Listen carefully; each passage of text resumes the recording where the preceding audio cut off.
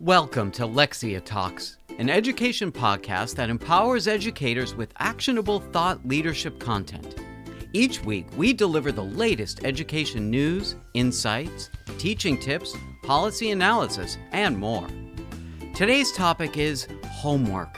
Is it good, bad, or even necessary? Let's talk about it.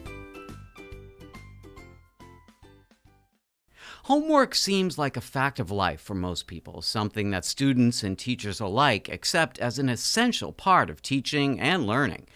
But is homework necessarily a good thing?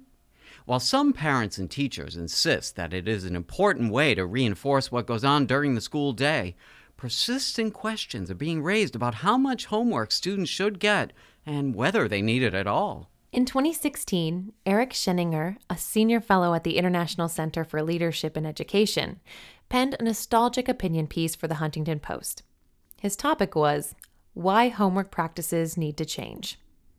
In his piece, Sheninger fondly recalled running free after school, unburdened by mounds of homework. He wrote, Part of why I believe my childhood was so great was that there was a distinct balance between school and home life. As soon as the bus dropped off Sheninger and his brothers at their New Jersey home, Sheninger felt sure that playtime was paramount, while at school the focus was on learning. These days, Sheninger believes that the life of a child has changed dramatically. He recalled having occasional, minimal homework as a kid, but noted that today's students, including his own children, are often required to complete an hour or more of homework each night. Still, Sheninger said he is not entirely opposed to homework. He just thinks that it should be limited to no more than 30 minutes per night for students through 7th grade, an assertion that he claimed research supports. A front-page article in the New York Times also looked at the topic of homework, tapping into something it called a national homework revolt. The newspaper cited examples from school districts across the United States in which parents, teachers, and administrators were implementing new policies about homework. For instance, one school in Georgia that serves advanced learners decided to make homework optional, although the principal acknowledged that helping children with homework may allow parents to feel connected to the school.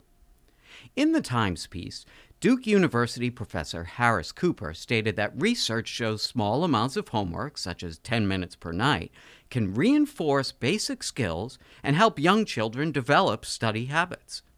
A New Jersey parent whose school district was considering significantly limiting homework similarly expressed her support, saying she believed homework helps students understand that hard work can pay off. Should we teach them instead, she wondered, that extra work on a project or assignment is simply not necessary? There is clearly more than one answer to the question of whether homework is a useful thing, and Randy Weingarten, head of the American Federation of Teachers, said mandating how much homework to assign interferes with teachers' professional practice. Telling teachers when to give homework and for how long turns teaching into an assembly line process, she contended.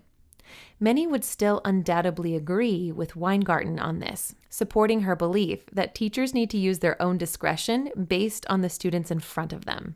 Interestingly, high school student Amandie Martella wrote her own opinion piece about homework, which was published on the ASCD website and offered a balanced view on the topic. First, Martella delved into some of the research around homework, such as Cooper's 1989 Synthesis of Research on Homework. Homework is acceptable, Martella concluded, when it is work students can actually do within a reasonable amount of time and doesn't cause undue stress. So what did we learn today?